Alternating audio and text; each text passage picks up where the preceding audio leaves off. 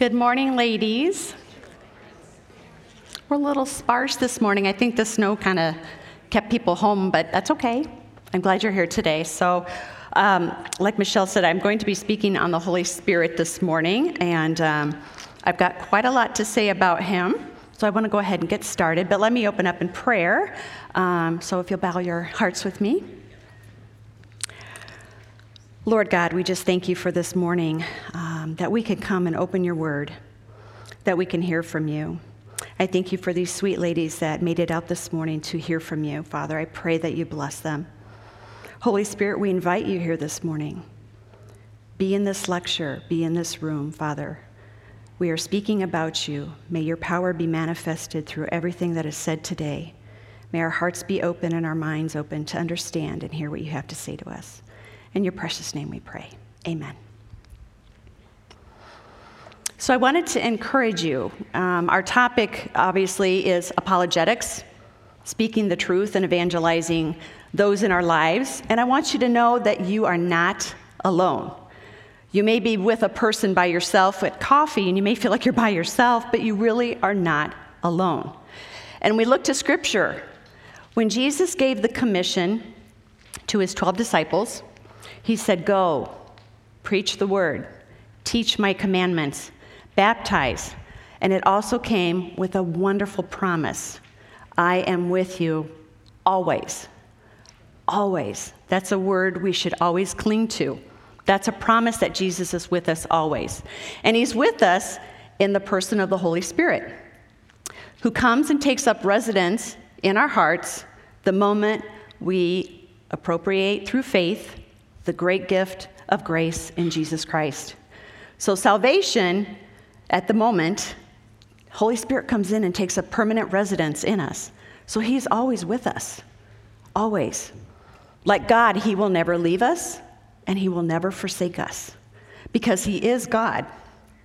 So this morning I wanted to kind of give you kind of a crash course on who the Holy Spirit is, because our pastors actually are going to be doing like a series on him. So I don't want to tread on their information and their material, but I at least want to give you just a introduction to who the Holy Spirit is. And then I really want to talk about what his specific roles are with regard to evangelism, what he does, and then how he helps us in that time. So who is the Holy Spirit? Well, first of all, he is a person. We do call him the third person of the Trinity, God the Father, Jesus the Son, and the Holy Spirit. So he is an actual person. He's not a force like in Star Wars, like the Force be with you, although that would be kind of cool, wouldn't it? But he's an actual person who resides within us. He also has personal characteristics, just like a human being. But because he is God, he has the exact characteristics of God. First, he has intelligence. He's really smart. He searches God. He searches everything about God, and he knows everything about God. So he has intelligence. He also has emotions. Did you know it's actually possible to grieve the Holy Spirit? So he has emotions, just like we do. He also has a will. It's up to him to determine who gets what spiritual gift. He decides all that.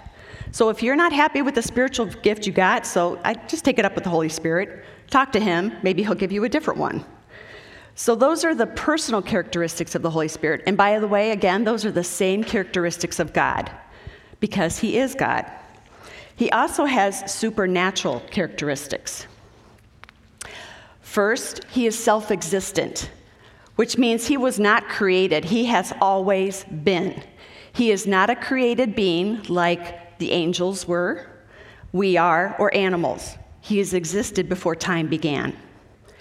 He is also omnipresent. He's everywhere at once. He is also omnipotent, which means all-powerful. And throughout Scripture, there's evidences of how powerful he is. He was at the beginning, in Genesis, superintending over creation with God. He was also, I don't know how to say this, He impregnated Mary. He came upon her and made her pregnant. She was a virgin. That's pretty powerful. And he also empowered Jesus throughout his entire ministry for 3 years.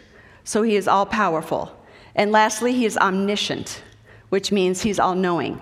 Again, that goes back to the things that he searches everything of God. He is all-knowing. He knows everything. He also has specific and general roles. So the general roles really apply to us as believers. So his general roles are, first, he teaches us. Again, he searches God. He knows everything. And what he knows, he teaches us. He teaches you all things and brings to your remembrance all that I have said to you. Keep that in mind, because I'm going to talk about that a little bit later. He also sanctifies us. The minute we become a Christian, we accept Jesus Christ into our hearts as Lord and Savior. He takes up residence in our lives. He begins the process of sanctifying us. And that means just basically taking everything in our lives that's not according to God's laws and God's will and changing them. Beautifully, wonderfully refining us, making us more like Christ. So he sanctifies us. And thirdly, he intercedes for us. Again, this is one of his wonderful roles that he plays in our lives. We don't know how to pray. He knows how to pray. So we really should take advantage of that. So those are some general roles that he has in the lives of believers. But what about specific roles according to evangelism that he has in the roles of unbelievers? Because he does work in their lives as well. First of all, he is the one who goes before and prepares people's hearts. He is the one who has the same mission as God. He does not want to see anybody perish. He wants all to come to a saving knowledge of Jesus Christ. So one of his roles is he's going to go before and he's going to start working in the hearts of hardened people, people who are at enmity with God. That's one of his roles. How does he prepare?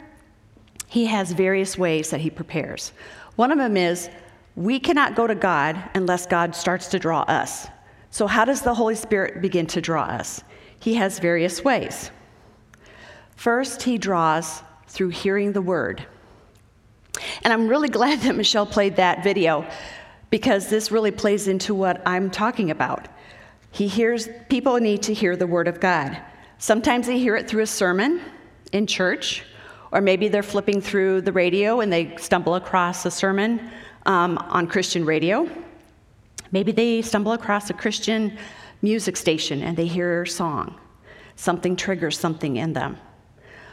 Or maybe they just see things, or they read a book, they pick up a Christian book and they start reading, like Case for Christ. But this is what I found out. I did some research. According to the 2017 Pew Research study, only 23% of Americans go to church. That's a very, very small amount of people. So what happens to the other 73%? Chances are they're not going to go to church and hear a sermon. Chances are they're probably not going to flip the radio station and land on a Christian radio station because they probably aren't going to be interested. And they're not going to listen to Christian music, and they're probably not going to pick up a Christian book. So who do you think the burden and the responsibility and the privilege falls on for them to hear the gospel? You can answer.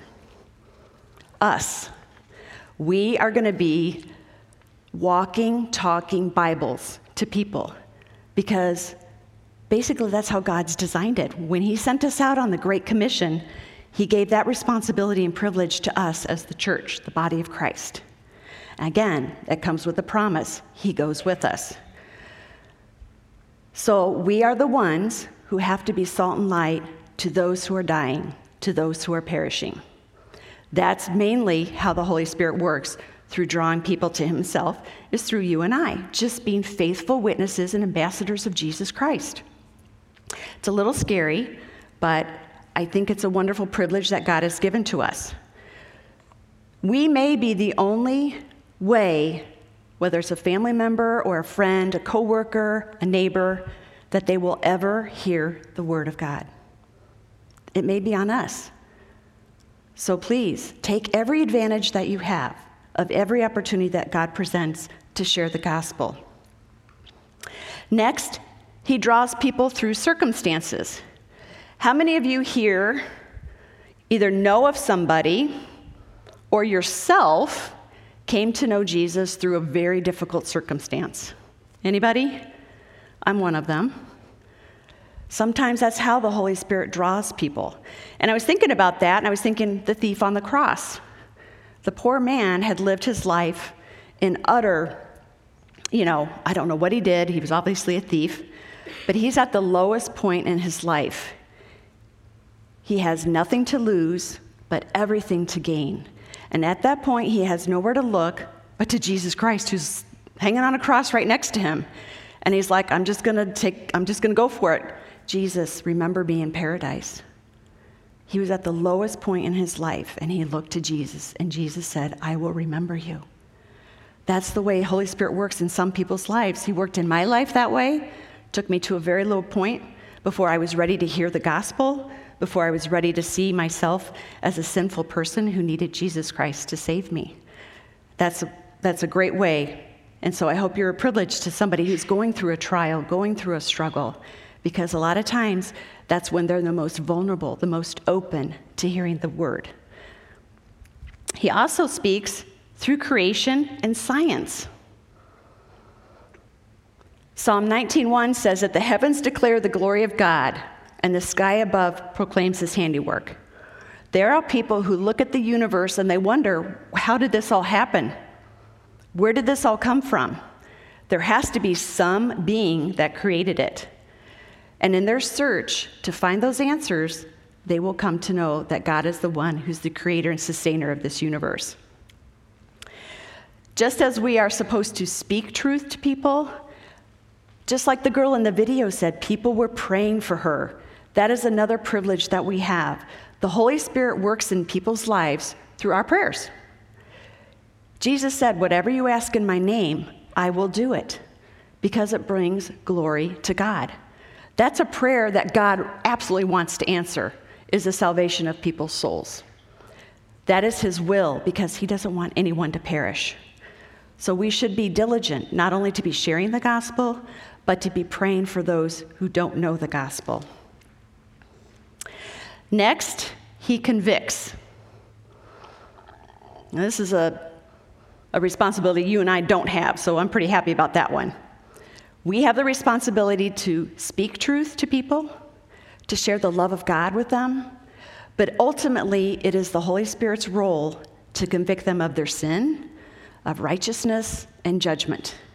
We tell people about it, but ultimately we can't bring them to that conviction. That's the Holy Spirit's role. Conviction just means he's exposing them. He's exposing their sin. He's exposing their sinful nature and how they cannot save themselves. He's exposing how Jesus is the righteousness, and they can have righteousness through him. He exposes judgment that is to come, hoping that they will want to avoid it and put their faith and trust in Jesus Christ. So Holy Spirit is the one who convicts. So as he goes forward, he's preparing hearts, he's convicting hearts, all for the purpose of setting captives free. Again, that is his role. He's the one who sets free. He is the one who breathes life into dead souls. Remember, people are dead in their sins and trespasses. Now let me ask you this. Has anybody ever raised from the dead a person physically? It can't be done. You and I are not physically or medically capable of raising a person from the dead. It's the same spiritually. You and I cannot raise somebody and give them new life. That's not our responsibility, it's the Holy Spirit's. We pray for that, but you and I cannot set a person free. We can only tell them about Jesus Christ.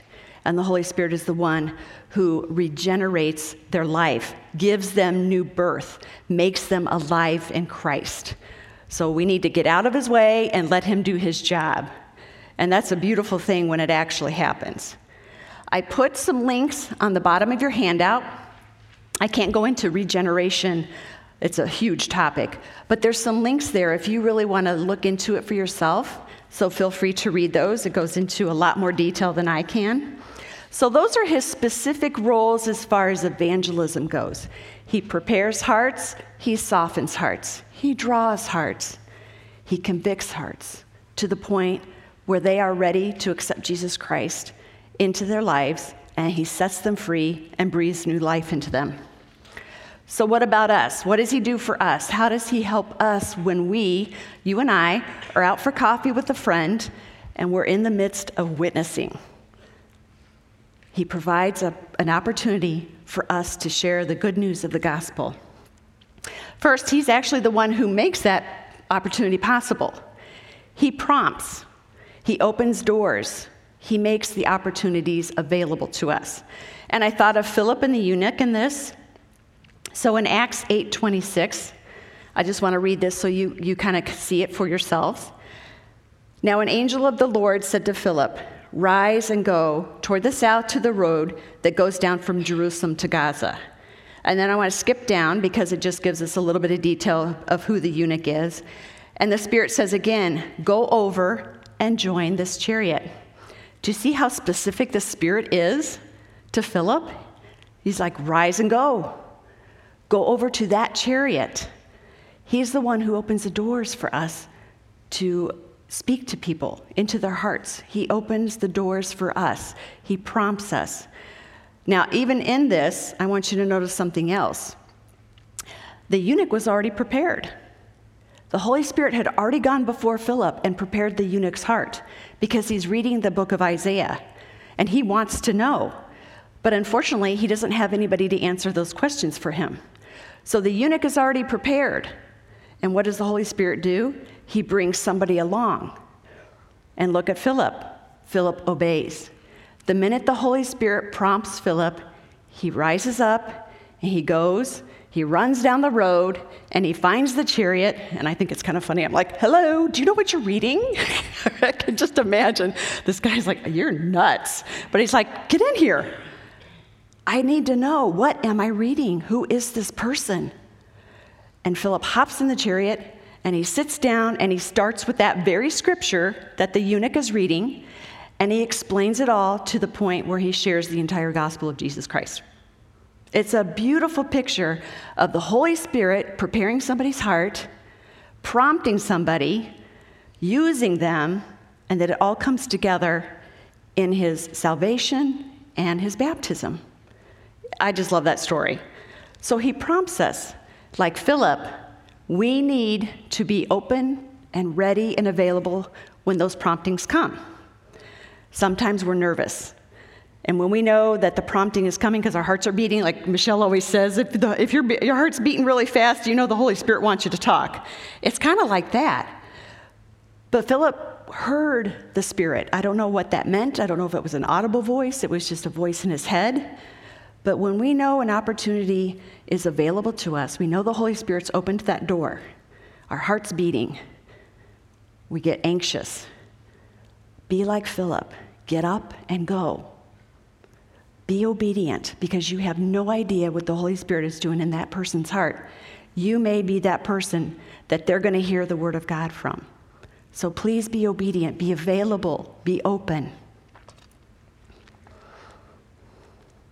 Secondly, he empowers us. Again, this goes with him being with us always. And again, all through the book of Acts, we see the power of the Holy Spirit in the lives of the apostles. First, he comes on them and empowers them to speak in foreign languages that those who are at Pentecost would understand. And what do they share? The gospel in their language. He also emboldens them to speak boldly for Christ, for God, before rulers, before everybody. Now, don't get hung up on that word boldness. All it means is to have courage. It doesn't mean you have to get in somebody's face and yell at them and scream at them. It just means you have courage. And I like the second part of this. Courageously venture forward by putting fear behind and embracing the fruit that lies ahead for taking a necessary risk. That's courage. Putting yourself out there, taking a risk of your reputation, your personality, putting it aside, and saying, I don't care. I'm going to speak truth to this person. I'm willing to take that necessary risk for the fruit of possibly speaking truth into their hearts. I'm going to be courageous. And it doesn't mean you have to be an extrovert. It doesn't mean you have to be an introvert. He works through every single personality. Just be courageous. Thirdly, he enables us. Jesus spoke to his apostles. He's sending them out 2 by 2. And I'm sure they're fearful. And he says, when they bring you before the synagogues, the rulers and the authorities, don't be anxious how or what you will answer or what you will say, for the Holy Spirit will teach you in that same hour what you must say. Again, this goes back to the Holy Spirit teaching us. In that moment, he's going to call to your mind the things that he's already taught you up to that point. And some of you are thinking, well, I don't really know the Bible that well. I'm just beginning my journey discovering the Bible. How can the Holy Spirit speak through me? He's going to use whatever you have, whatever you know, even if it's the basics. And as you grow and mature in your journey through your faith, as you learn Scripture, he'll have more and more to use to call to your mind and teach you so that when you are in a witnessing opportunity, like Philip, you may be able to expound upon the book of Isaiah. But go with what you know at the moment and let the rest be left to God. So don't worry about that. Don't be anxious. What if you get some negative responses, which you're probably going to get? Don't worry about it. That's not in our control. The gospel, unfortunately, at that point, may be veiled to that person. Because guess what? Satan is going to do everything he can to keep that person from hearing and from understanding the gospel. But take heart, the Holy Spirit is stronger than Satan, and at that point, the Holy Spirit may not be drawing them then. It might be some time before they're ready, but our responsibility is to plant and to water and to speak truth, and we leave the rest up to the Holy Spirit. So don't give up. Keep talking truth. Keep spreading the gospel. Keep sharing the love of Jesus Christ. Let's pray. As you're speaking to someone, I know that Mary Jo has us listening. And while we're listening, most of our minds are going like this. We're trying to think of our response and what we're going to say to that person. And we get anxious, and we're getting, our stomachs in knots. What am I going to say when there's a break in the conversation? Well, I want to throw one more thing at you. Pray. Don't be thinking about what you're going to say, because remember, we're going to rely on the Holy Spirit to give it to us. Start praying. Pray for that person's heart. Pray that when there is a break in the conversation, that you can speak truth with love, gentleness, and respect. Pray that the Lord or the Holy Spirit will start convicting them. As you're speaking about some of these hard things, ask the Holy Spirit to open their eyes to it, because it's going to bring them to Jesus Christ. Pray for them as you're speaking with them. Pray for yourself as well. You're going to be anxious. Just pray for the Holy Spirit to calm your heart, to relax, to trust Him, that He's going to give you the words to speak the moment you have the opportunity. Don't worry about it. And even if you don't have the words at the time, be honest and tell Him, I don't know. That's a great question. I'll get back to you on that. Just be honest and go with what you know at the time. Also, pray the fruits of the Spirit. Pray that your heart and your conversation is filled with love, that it's filled with joy, the joy of the Lord. It's filled with peace. It's filled with patience. It's filled with gentleness, faithfulness, kindness, and most of all, self-control. Self-control of the tongue, because some of us just want to just jump in there and say something, and it may be the wrong thing to say or the wrong time to say it. So pray for self-control. And pray for self-control of your emotions. Sometimes we get worked up when we're talking to somebody. They know how to push our buttons, and we want to get defensive and angry. But pray that the Holy Spirit will control you. That's what it means to be filled with the Holy Spirit, to be controlled by Him. Remember, you're in this together.